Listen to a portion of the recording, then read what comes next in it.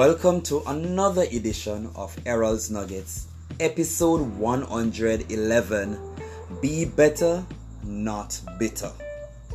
The different situations that life presents us with can be real difficult.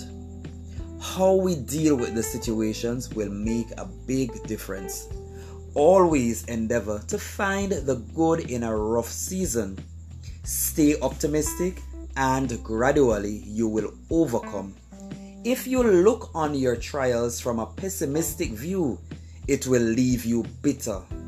This can leave you feeling depressed, doubtful, defeated, and dismal. Be encouraged and choose to live. Don't just exist.